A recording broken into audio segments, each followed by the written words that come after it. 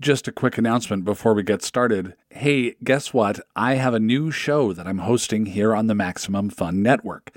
It's called Sleeping with Celebrities. I interview delightful, famous guests, in my most soothing voice, about mundane topics. And then you listen at bedtime to put yourself to sleep.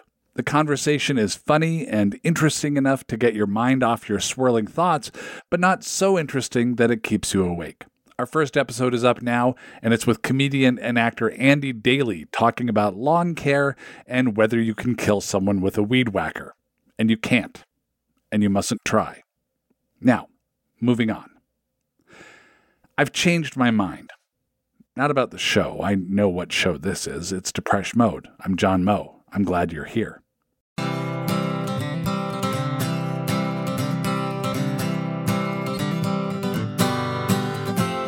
No, I've changed my mind about where I think depression usually comes from.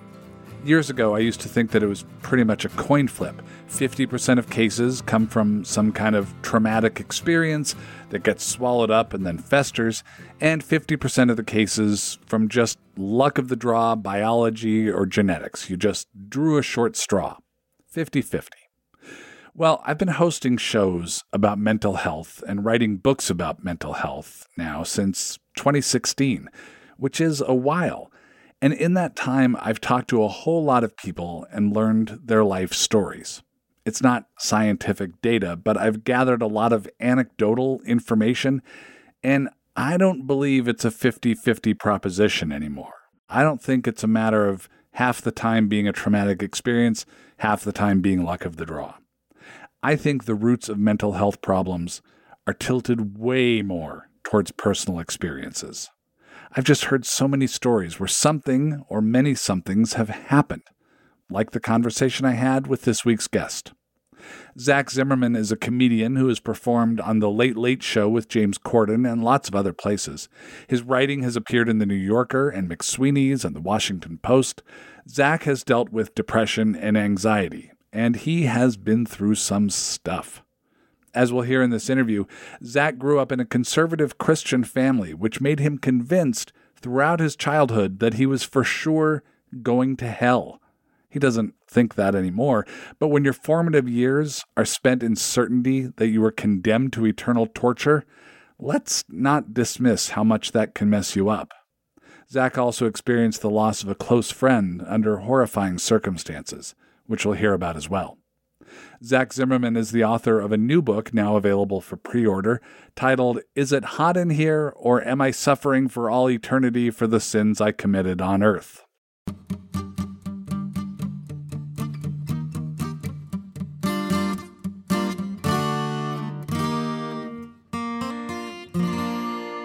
Zach Zimmerman, welcome to Depresh Mode. Thank you for having me, John. I'm so relieved that if we ever alphabetize the guests that we've had, I know exactly where on the list you will appear. I bring up the rear and have since elementary school. I imagine like calling attendance was just a lot of sitting around for you. It gave me time to finish the homework that I hadn't fully finished. Well played. Where did you grow up? I grew up in Roanoke, Virginia. It's this surrounded by mountains in Southwest Virginia in the Shenandoah Valley. A lot of people think it's the Roanoke. When they hear Roanoke, they think the colony where everyone vanished or assimilated with the indigenous people. But no, just another city named Roanoke. Okay. Only kid, siblings? What was the arrangement? There were four of us. I was number two of four, which I guess makes me half middle child. But I found my beat, and it was academics, and I excelled at it, while my sisters and younger brother did other things. Okay. And I feel like given what's covered in the book and given what's covered in your stand-up work and a lot of your other writing, I feel like we need to be introduced to at least your mother, probably both your parents, but at least your mother. Tell me about your mom. Oh, my heavens. Patty is a firecracker. She's a bottle blonde, been dyeing her hair blonde since I can remember. She's a server and has been a server at the Red Lobster it'll be 40 years now. 40 years? Yeah. That's not a level of brand love you see these days. No. She gets very upset on her like 25th or 30th anniversary. They didn't do anything for her. And so she like complained and they gave her some little pin. They don't reward her loyalty that much. She's short and she loves the Lord and exercising and staying fit. And she moved to Myrtle Beach, South Carolina. She grew up in a trailer in Virginia and then worked hard, got involved in some multi-level marketing schemes as a mother does, and lived her dream and moved to Myrtle Beach, South Carolina, where she's been living at large for a decade now. And your dad?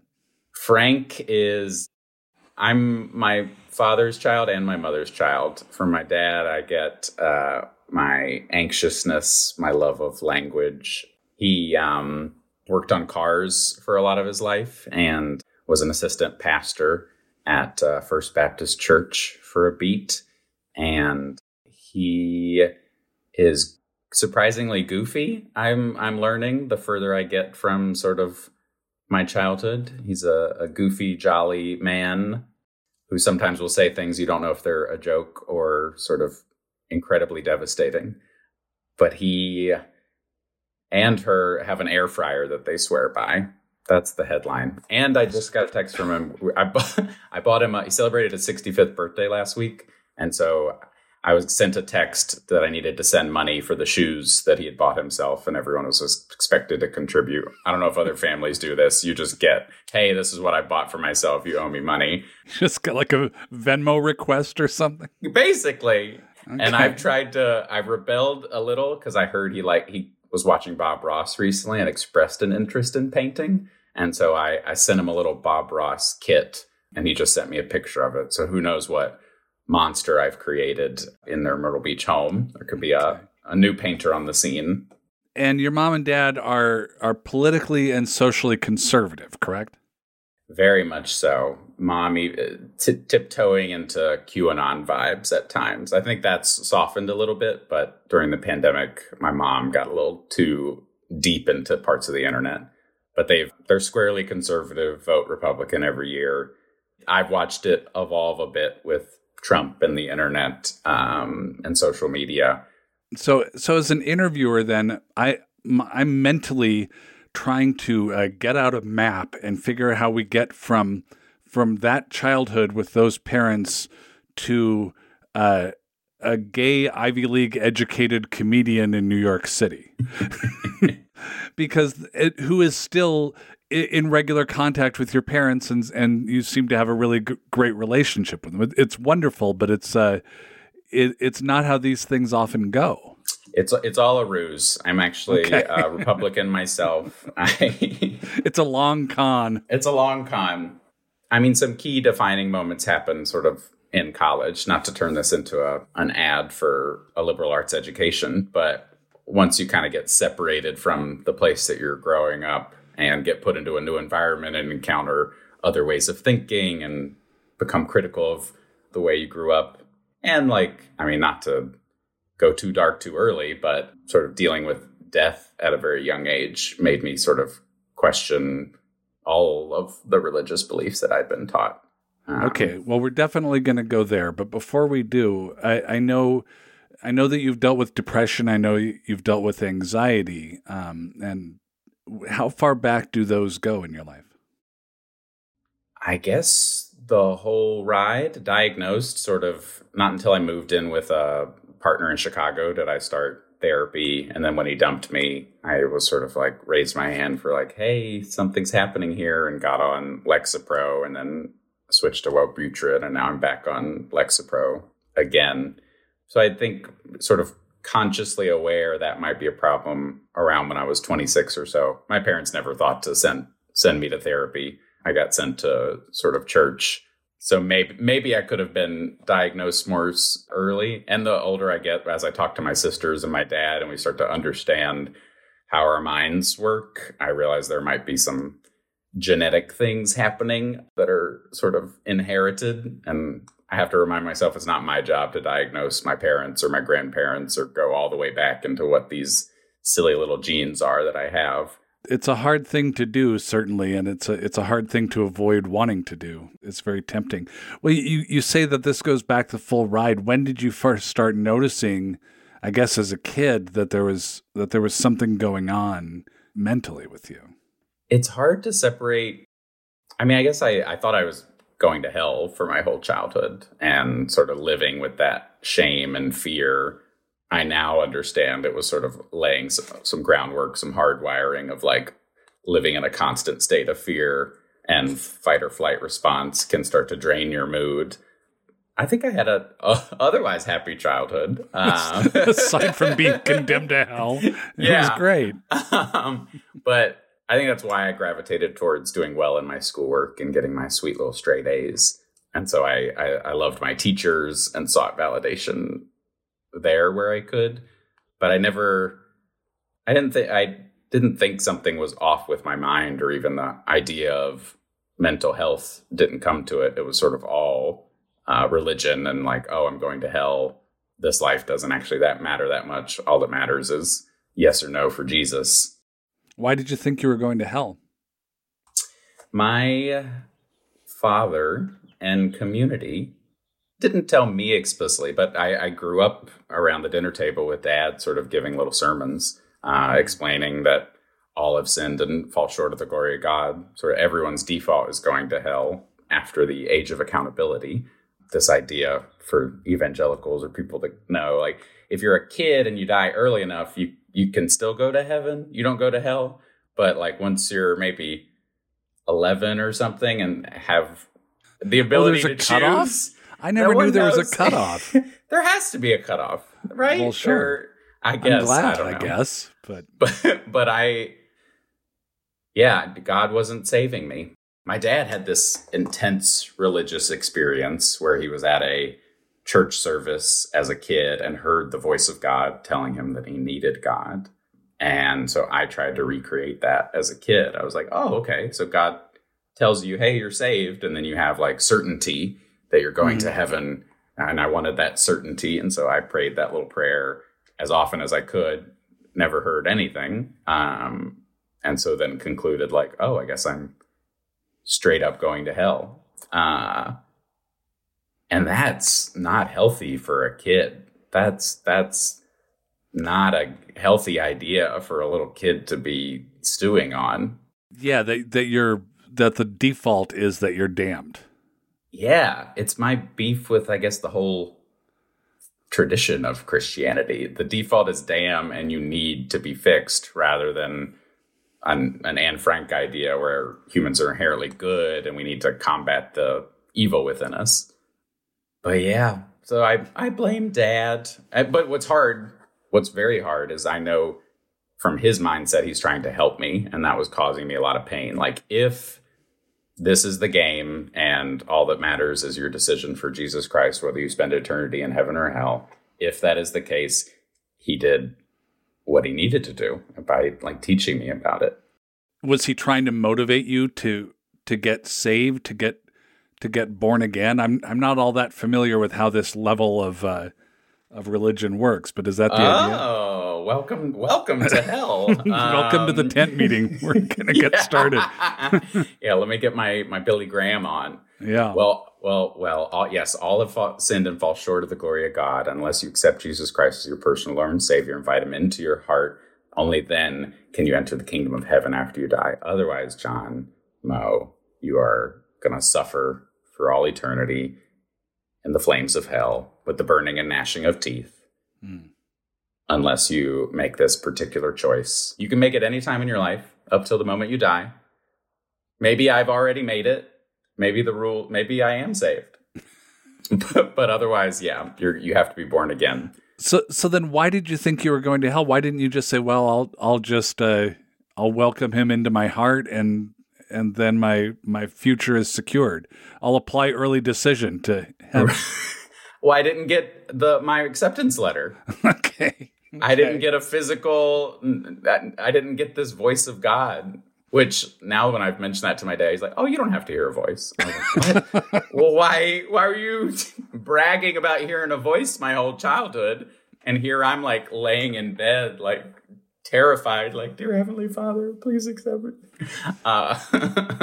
So do you think it was this foundational thing about church and damnation that triggered a depression, a depressive disorder, and anxiety disorder that otherwise wouldn't have been there?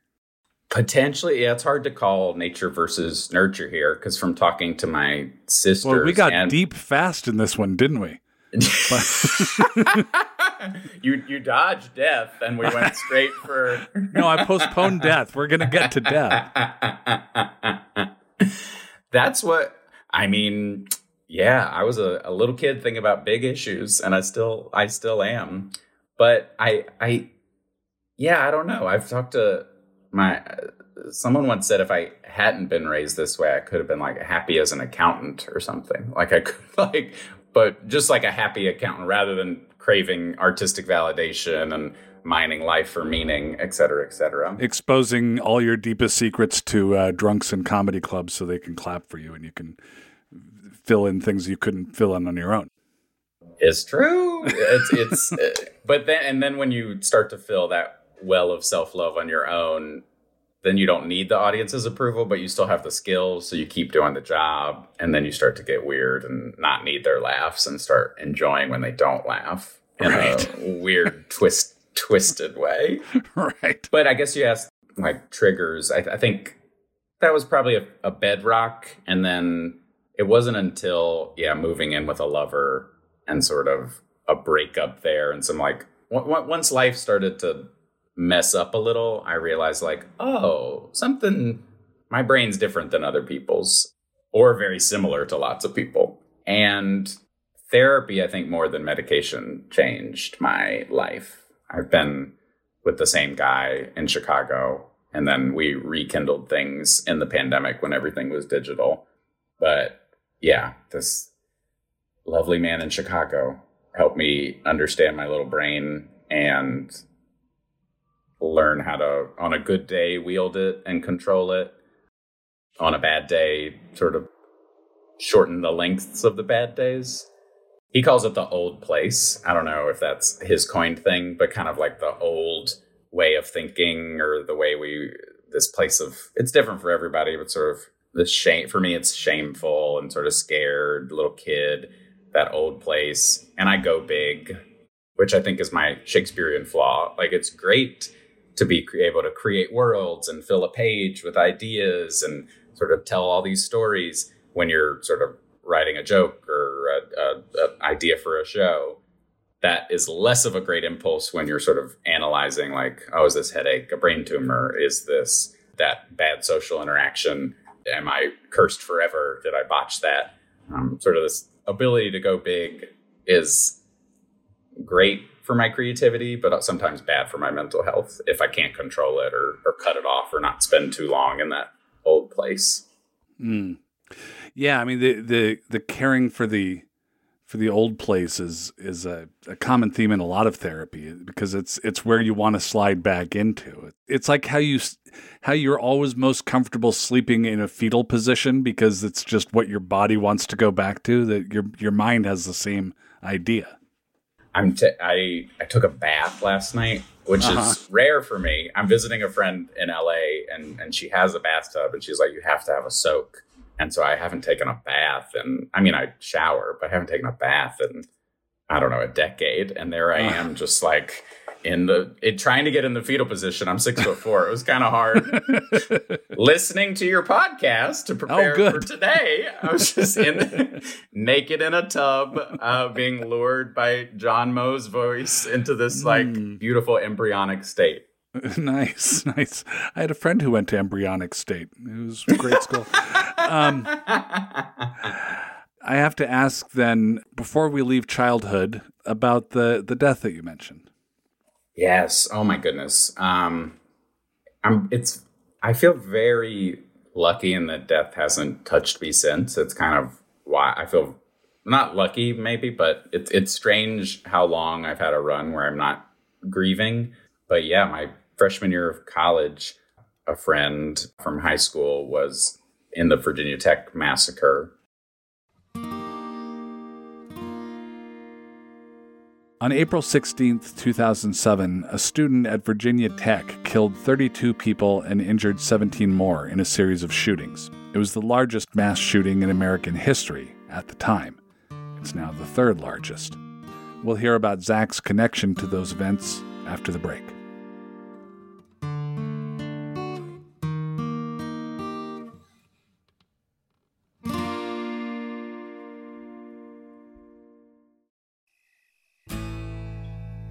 If you have trouble falling asleep, try sleeping with celebrities. Tell me about your view of succulents. I'm not a huge fan. It's a different kind of sleep podcast. There are some real benefits to parking illegally. Featuring remarkable guests and unremarkable topics. There's 2 Orlando airports. From the creator of Depresh Mode with John Moe, it's Sleeping with Celebrities. Every week on Maximum Fun. Nighty-night, sleepyheads. You know, you need to read things. It's good for your eyes, it's good for your brain, it's good for your soul. Why not read something delightful? Psychology Onions is a hilarious newsletter about obsessive-compulsive disorder, mental illness, and, if time permits, onions. It's sort of like if The Onion and Psychology Today had a baby. Visit psychologyonions.substack.com and join Peter, the host, a self-described spindly little dude with OCD, as he punches back at his disorder in a herky-jerky, Popeye-esque way that will most likely throw his back out. That's Psychology Onions, as in the vegetables, D-O-T, Substack, again, and then come without the E.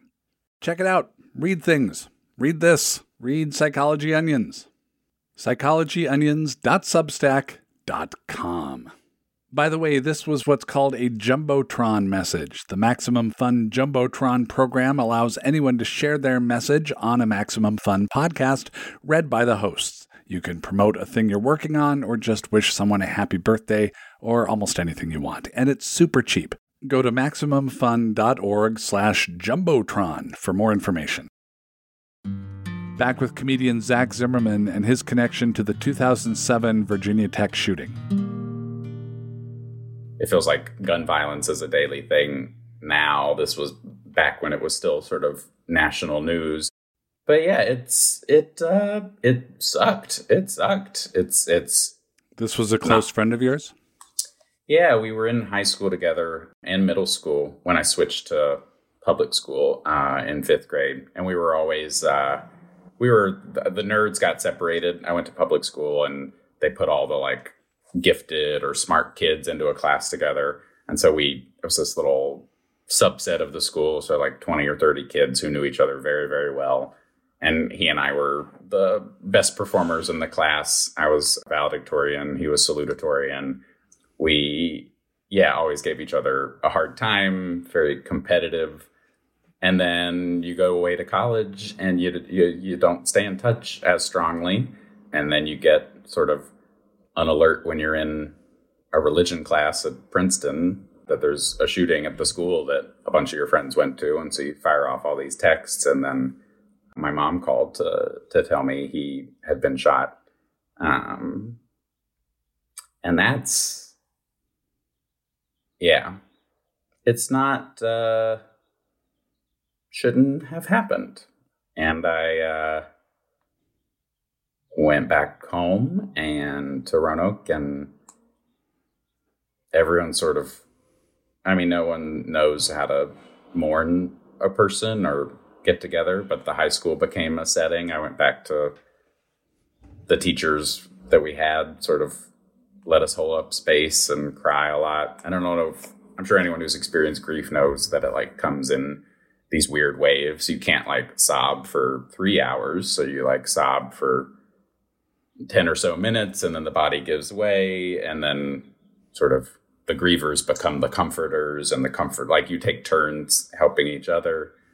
And it was my first time meeting some of his family members. He kept his family pretty private.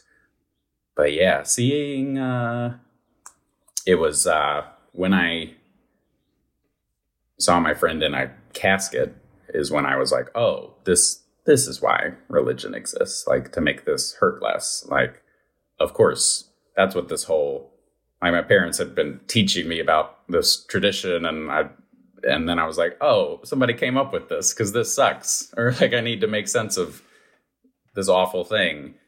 Maybe religion will help. But for me, that was the moment where I was like, yeah, this isn't for me.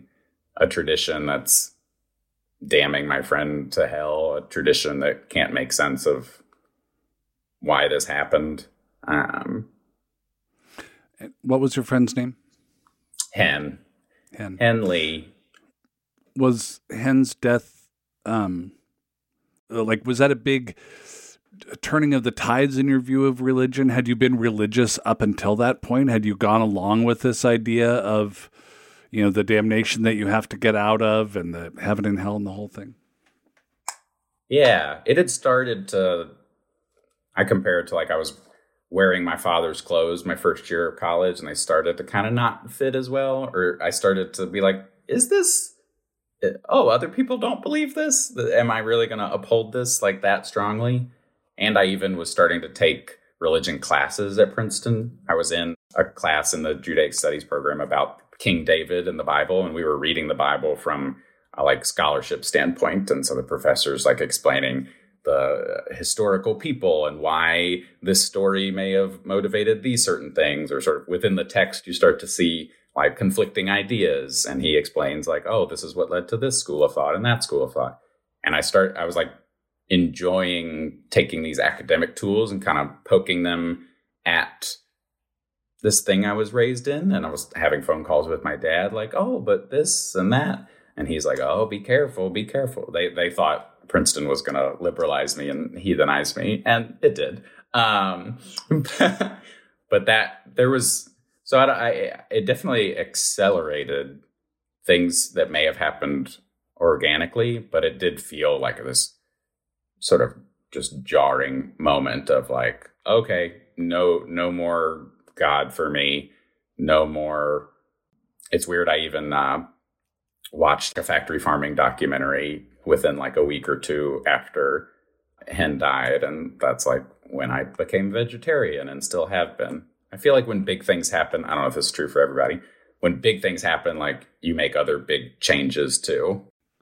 Well, when you were growing up, you talked about how this idea of this original sin and this, waiting for a sign from God that was never come, that was a big factor with your depression, certainly, and your anxiety. When you started to let go of the religion and started to let go of that programming that you had as a kid, did that help your mental health? Or did that leave you feeling unmoored? Closer to unmoored.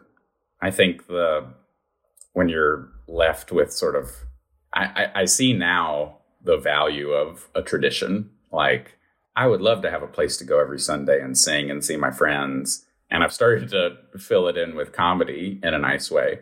But when you take away what was damning you to hell, but was familiar, then you have to go out and start piecing together your own philosophy of living and reckon with parts of you. And you can't, I mean, this, what is learned first is learned best. Like that hardwiring is there. Like I'm still. Nothing seems weird if it's what you came from. Yeah. And so little, I'm still, part of me is like, maybe there is one. Maybe he's right. And it doesn't help when you have a phone call with your parents and they're like, eternity. It's just this giant, like, fuck you, they still wield sometimes to be like, oh yeah, you're going to hell forever. It's sort of, I have to remind myself, I'm reading a book now. It's like a history of heaven and hell. That just talks about like where this idea for hell, there was a time when people didn't believe in hell, and there's a time when people believed in hell, and we can point to that exact moment or that period of time. And so that's started to help. But well, so you had this triple play in college of, you mentioned that you had been I'm paraphrasing, but you became a vegetarian, atheist, homosexual while in college. Yes. It's you hit the triple crown. Triple crown. when did you realize that you were gay, or when did you come out about being gay? It's so funny. I hear people tell stories where like, I knew from the moment I was 4, or like, I knew at 12. Like, I didn't experience sort of queer desire until college. Maybe there weren't any hot people in Southern Virginia. It's an indictment on Roanoke guys. Roanoke dudes, step up. Sorry, guys. It was, it's since been demolished, but there was a volleyball court outside of my dorm room, and these hot Ivy League boys would play their shirtless games of volleyball, and I'd have that kind of quintessential queer question of like, do I want to look like that, or do I want to be with that? And so I had a couple hookups in college, but it wasn't until after really that I started to be like, oh, I think this is like a big part of my identity. A friend of mine, this is a pro tip for anyone today, sat me down. She was from LA, sat me down my sophomore year and wrote this letter to me telling me I was gay. And I like did not enjoy that. Sort of other people can sometimes know your truth before you, but you can't transfer that. Like people need to learn that on their own. And so, yeah, post-college, I'm starting to make sense of that part of myself. And identity is sort of fluid and malleable. I still feel in many ways I'm on journeys with identity. With gender identity or with orientation? I probably both. Okay. I don't know if I'm ready to come out to you yet today, John Moe, but I feel they feel interconnected in kind of a way. And then I do look back and I'm like, oh, maybe I got it wrong. Like maybe jumping to sort of gay man at 18 didn't capture all the beautiful colors of my desire and self. Of your own personal rainbow. Right. Did you go to Chicago after college? I went straight to Chicago. I couldn't afford New York. Why Chicago? I had 2 friends and a couch. Okay. I had a couch. What's funny is I never had an internship in college. A big thing that colors my life would be class, I'd say. Like my parents didn't go to college. Was first in my family to get in. They gave me a full ride because my parents were poor. Like that's the secret to affording college, just have poor parents and impressive academics. And so then I'm like, okay, what kind of job am I supposed to get? My mom waits tables. I know I've waited tables before. And so I spring at the first like interview I have, sleep on my friend's couch, and then start to scramble and try to find work. All I wanted to do was comedy. Princeton joined an improv group, which used to be a cool thing to do. And so I moved to Chicago to do Second City, take improv classes, and do whatever day job I needed to do. And so I found one at a gay community center of all places. And that sort of honestly helped a little with identity, sort of being around a community, encountering people.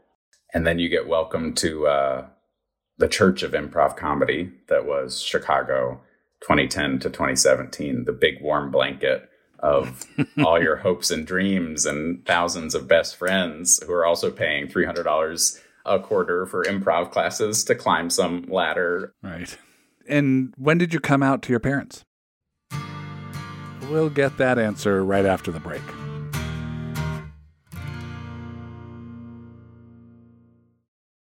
Hi, I'm Jesse Thorne, the founder of Maximum Fun, and I have a special announcement. I'm no longer embarrassed by my brother and me.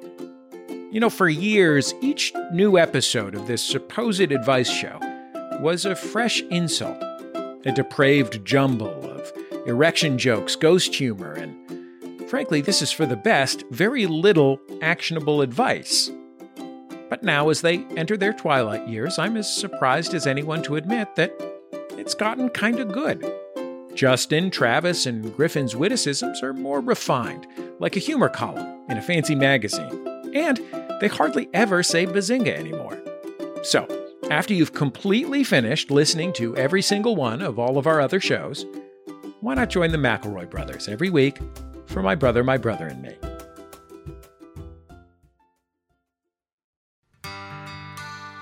Talking to Zach Zimmerman, raised in a conservative Christian home, goes on to be a gay, vegetarian, atheist comedian who lives in New York. I asked when he came out to his parents And when I asked that question, he made this sound. I came out as atheist to them first, and that was sort of at 19, 20, coming home over Thanksgiving. And then I swear I'd done it. My mom's made some comment like, I love you no matter what. And I was like, oh, okay, she gets it.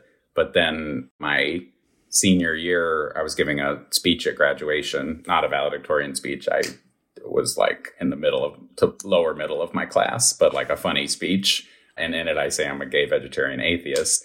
And she's like, so you're gay? And she asks to not make that the discussion of the weekend. So that was an attempt at coming out to them. And I don't know if I ever had a formal like sit down. There was kind of just this whisper network of Zach's wheeling and dealings. Occasionally I remember getting a meal with my dad at Cracker Barrel, and I like let drop the name of my boyfriend just to sort of see, like, John, just to see how he might respond. And he probably bled at the mouth from biting his tongue so hard. I think they learned. I gave him a 4-year timeout where I like did not go home at all, and I think that woke them up a little bit. We're like, oh, if we want to see our kid, we need to sort of. I have nothing but empathy for them because they have this love for me, but they're programmed with these beliefs and uphold these beliefs that tell them one particular thing about my destiny and what is acceptable to me. The thing that you used to believe was your destiny as well. And still could be. You're leaving the door open. Leaving the door open. Leaving the gates of hell open just in case. Leave the gates of hell unlocked. Leave the gate open there, doll baby. A snack for Cerberus. And how did you end up? You talk about finally getting to therapy, finding medication that worked for you in Chicago. What led to that? When I moved in with my ex, I went to therapy, which is not a great sign for the relationship, to be honest, needing to run. But that was, I think when you move in with someone, you unconsciously or consciously start processing all the rules of a household that you were maybe raised in. Like, oh, when a door is closed, someone's upset and we leave them alone. Or we yell our problems. Or yelling means someone's upset and we leave dad alone when he comes home. Like, there's these very unspoken rules. And when you live with someone, those clash. And so I quickly realized, like, oh, I need to talk to somebody about living with this other person. And then I realized, like, oh, I don't know how to articulate my emotions. Like, I am a 26-year-old grown person, and I don't know how to say, like, when you get angry, I take that personally. Or, oh, you need some space, I'm going to go. Like, I'm shutting down because I don't know how to deal with anger very well because my dad used to get upset, or I associate anger with me doing something wrong. And therapy started to help me to start to do that. And I don't know, then you go into your family stuff and starting to make sense of this baggage that you have and your own mind.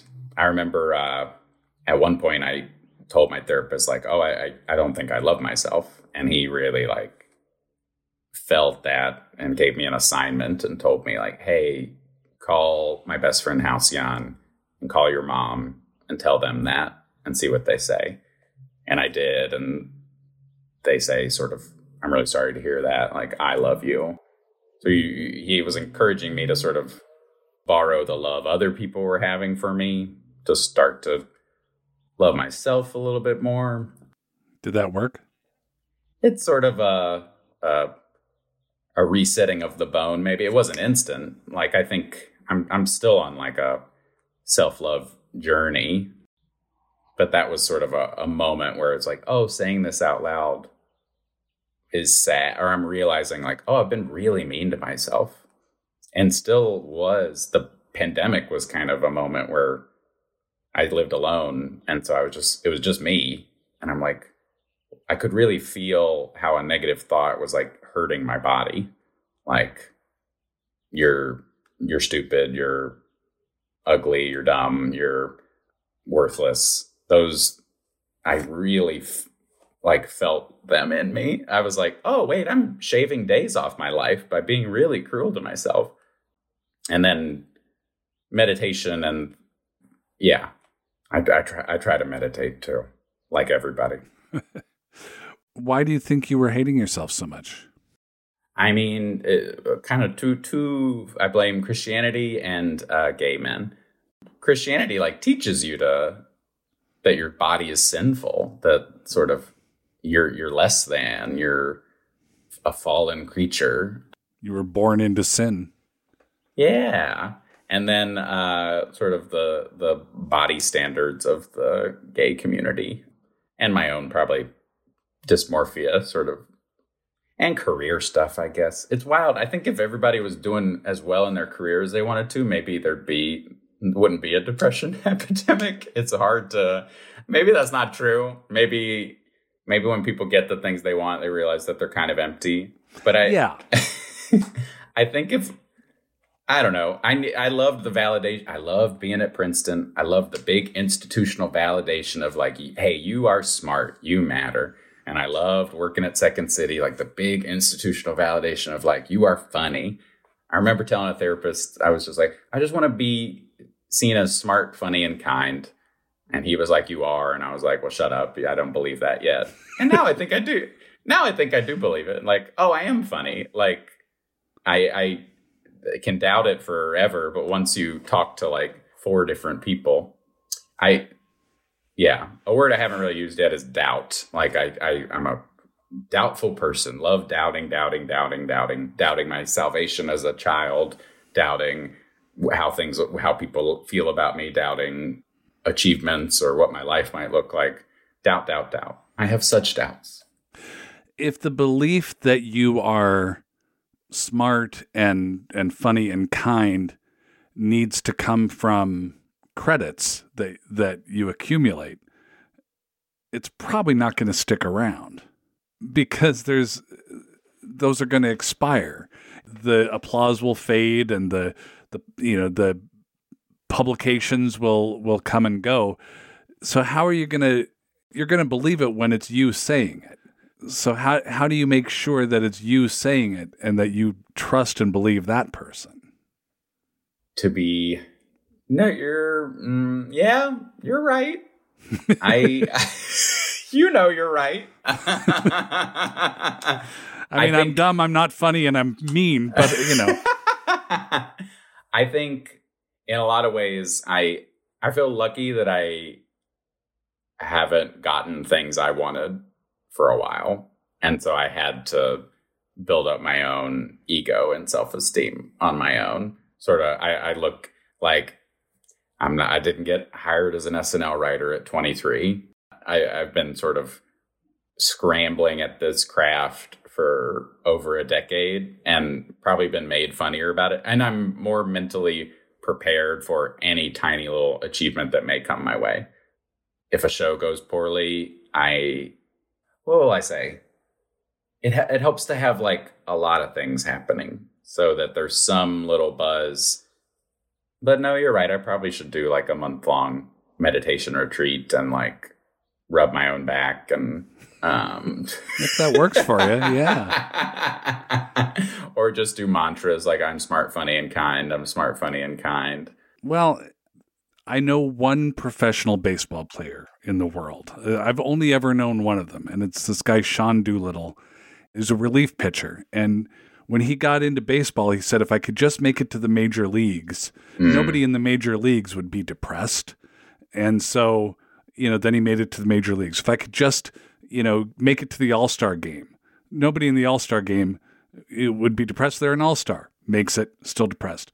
If I could just win the World Series, surely nobody who pitches in the World Series for a winning team could be depressed. Wins the World Series, still depressed. And he said, maybe it's not the achievements.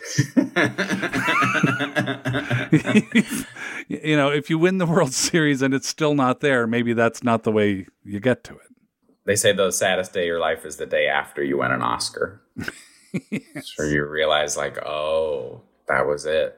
That was it's wise. And I've been trying with like I've been trying to disconnect my sense of self from the things I do. It's harder with an artistic pursuit, no shade to baseball. I feel like when you put so much of yourself in the piece of art, it's tied to you more closely, and how well that thing does or how people interact with that feels like a judgment on you. But it can't be. I've been asking nervously. I mean, you wrote a book and it's kind of a scary thing to put out there. And they're like, you just have to surrender it. It's a separate thing from you once you release it, and people are judging it and analyzing it. Don't read Goodreads. I don't know why I've been looking at Goodreads, but someone got an advanced copy, and their final act of 2022 on December 31st was to just annihilate me. Megan, if you're listening, why'd you call me boring, unfunny? It was so mean of you, Megan. I looked at what Megan else she had written, or she'd written reviews. They were all like rom-com, like romance novels. I was like, my book wasn't for you. Please don't read my book. Don't review my book. Go out to a party, Megan. It's New Year's Eve. Go to Times Square. Yes, but you are wise to make sure I'm not seeking achievements aren't going to solve sort of this resting melancholy and malaise. Is the melancholy and malaise managed right now? I think so. It's definitely, it'll surprise you in fun ways. It's manageable, but I'd still love a miracle cure. I'd love a little pill. I'd love a little thing that just raises your mood 100% of the time. But there's a poem that I found in the pandemic about suffering and joy. Khalil Gibran, I think. It just says, suffering carves space for joy. I'm just paraphrasing. And that idea struck me because I was like, oh, life's not just going to be happy, happy, happy, happy, happy, happy, happy. That's an impossible ideal. It's actually the suffering that makes room for you to have joy. It's the bad day that makes the good day feel better. It's the shitty show that makes killing amazing. It's going through an awful life, not an awful life, going through tough things as a child and finding some kind of meaning in them and sharing them with other people. Like there's a balance and an interplay between suffering and joy that I've found. Somewhat unrelated. Pivot. Just because I'm wondering, what is it about your mom that you keep going back to with your comedy? Why is she such a rich source for you? Either as a comedy or just as inspiration for your creativity? It's a good question.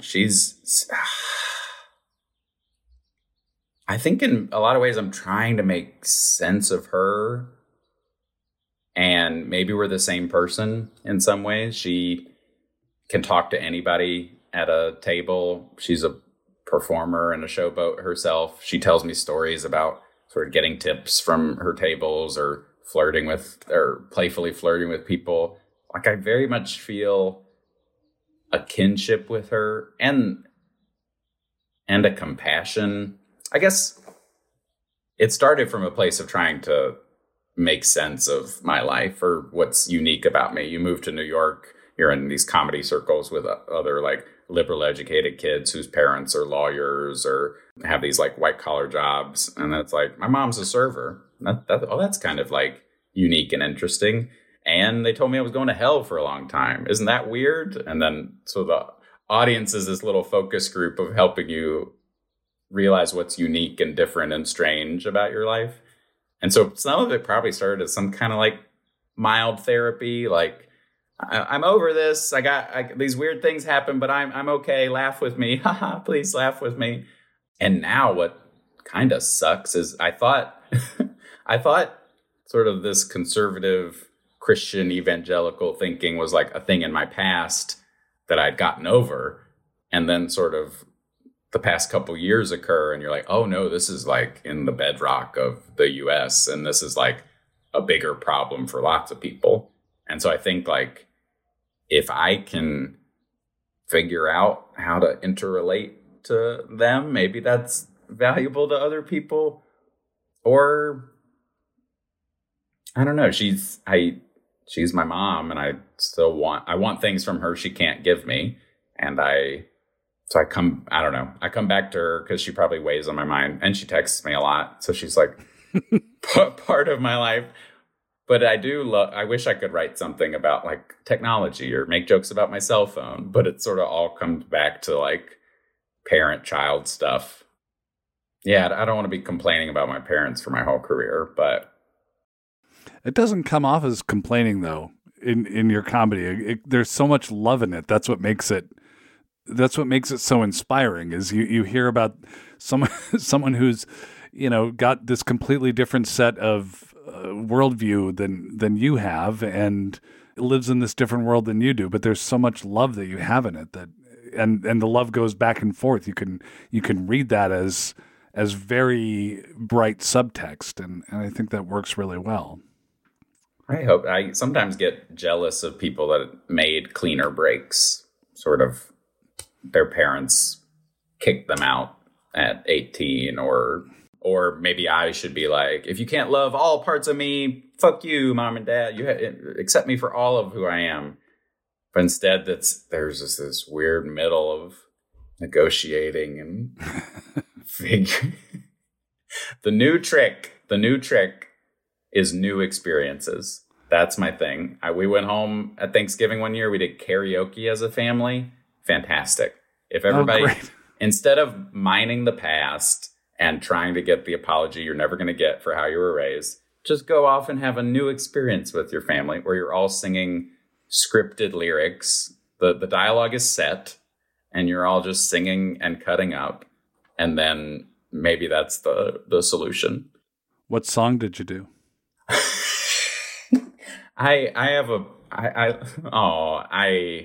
First I did All Too Well, Taylor Swift, 10-minute version. And then I love singing Where Were You When the World Stopped Turning, which is maybe wrong of me, but I think it's just funny when you're all enjoying karaoke to sing a country song written about 9/11. And so it may be, but it all, the lyrics are quite telling too about how we've changed. Because what's his name? He sings, I'm not a political man. I watch CNN, but I can't tell you the difference between Iraq and Iran. And I'm like, oh, wow, there was a country person singing about watching CNN, like how much the world has changed since. Right. I think it was Toby Keith wrote that. Zach Zimmerman, thank you so much. John Moe, thanks so much for talking to me.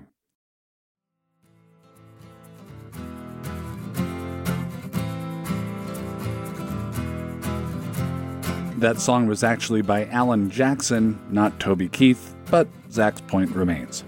Zach Zimmerman's book, Is It Hot in Here or Am I Suffering for All Eternity for the Sins I Committed on Earth, is now available for pre-order. Last week's show was an interview with comedian Neal Brennan, and Neal talked about his experiences with a variety of substances to treat his depression, including 5-MeO-DMT. That's a psychedelic that was pretty disastrous for Neal, but that's gaining in popularity. And we got some interesting feedback on that episode that I'd like to share. Gabriel emails, I just finished the episode with Neal Brennan, and as always, it was a great listen. Thanks for putting it out there. I wanted to mention that 5-MeO can come from the Bufo alvarius toad, as was discussed on the show, but it can also be created in a lab. The reason this is important is that the Sonoran toad's population is declining as they are milked for their venom. In short, as 5-MeO-DMT is gaining popularity, it's harming the toads, and there is a much more humane alternative. I felt that this is important for your listeners to know. That is good to know, Gabriel. Thank you. Show before that was an interview with Casey Davis about, among other things, keeping up with care tasks around the house when you're not feeling great mentally. We heard from Hannah on Instagram. Really loved this episode, however, slightly disappointed in the portrayal of occupational therapists.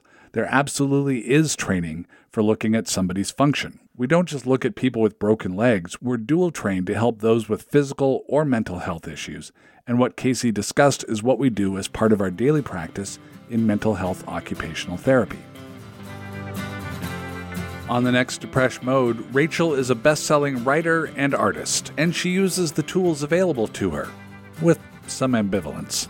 I don't know if this sounds bad, but I'll reach into like that barrel of experiences which were not so good and be like, how did you feel in those moments? And how can I translate this into dialogue that feels realistic and relatable for people? I'm still reconciling with this because I hate the idea of like, oh, artists need to feel pain, because I'm like, I think that they don't though. Like, I think maybe I'm like, if I didn't have trauma, wouldn't I be like so much better? Because I wouldn't be like having my lunchtime cry kind of thing. Rachel Smythe, creator of the Lore Olympus comic series, joins us. We love to hear from you. Our email is depreshmode@maximumfun.org. Our Instagram is depreshpod. If you're on Facebook, look up our mental health discussion group, Preshies. Our Depresh Mode newsletter is available on Substack. Search that up. I'm on Twitter @JohnMo. Instagram @JohnMo too, and that one is just mostly a lot of pictures of my dogs. Remember, Sleeping with Celebrities. Subscribe wherever you get your podcasts. If people support our show, we can keep making Depresh Mode. If they stop supporting it, then we can't. Then we have to stop. We don't want to stop. We think the show is helping people. If you have already donated to the show, thank you. You are helping people. If you have not yet donated, it's easy to do. Just go to MaximumFun.org/join, find a level that works for you, and select Depresh Mode. Be sure to hit subscribe, give us 5 stars, write rave, glowing, gushing reviews. That helps get the show out to more people whom it can help. The Suicide and Crisis Lifeline is available 24/7 for free in the United States simply by calling 988. Remember, 988. The Crisis Text Line, also free, always available. Text the word HOME to 741-741. Hi Credits listeners, you are now more concerned about toad populations than you were before this episode, and I bet you didn't expect that to happen today. Depresh Mode is made possible by your contributions. The show is produced by Gabe Mara. Our senior producer is Kevin Ferguson, and we get booking help from Mara Davis. Rhett Miller wrote and performed our theme song, Building Wings. I'm always falling off of cliffs now, building wings on the way down. I am figuring things out, building wings, building wings, building wings. No one knows the reason, maybe there's no reason, I just keep believing. No one knows the answer, maybe there's no answer, I just keep on dancing. Hi, I'm Radha. You're doing a good job, and we're gonna be okay. Depresh Mode is a production of Maximum Fun and Papa Chick. I'm John Moe. Bye now.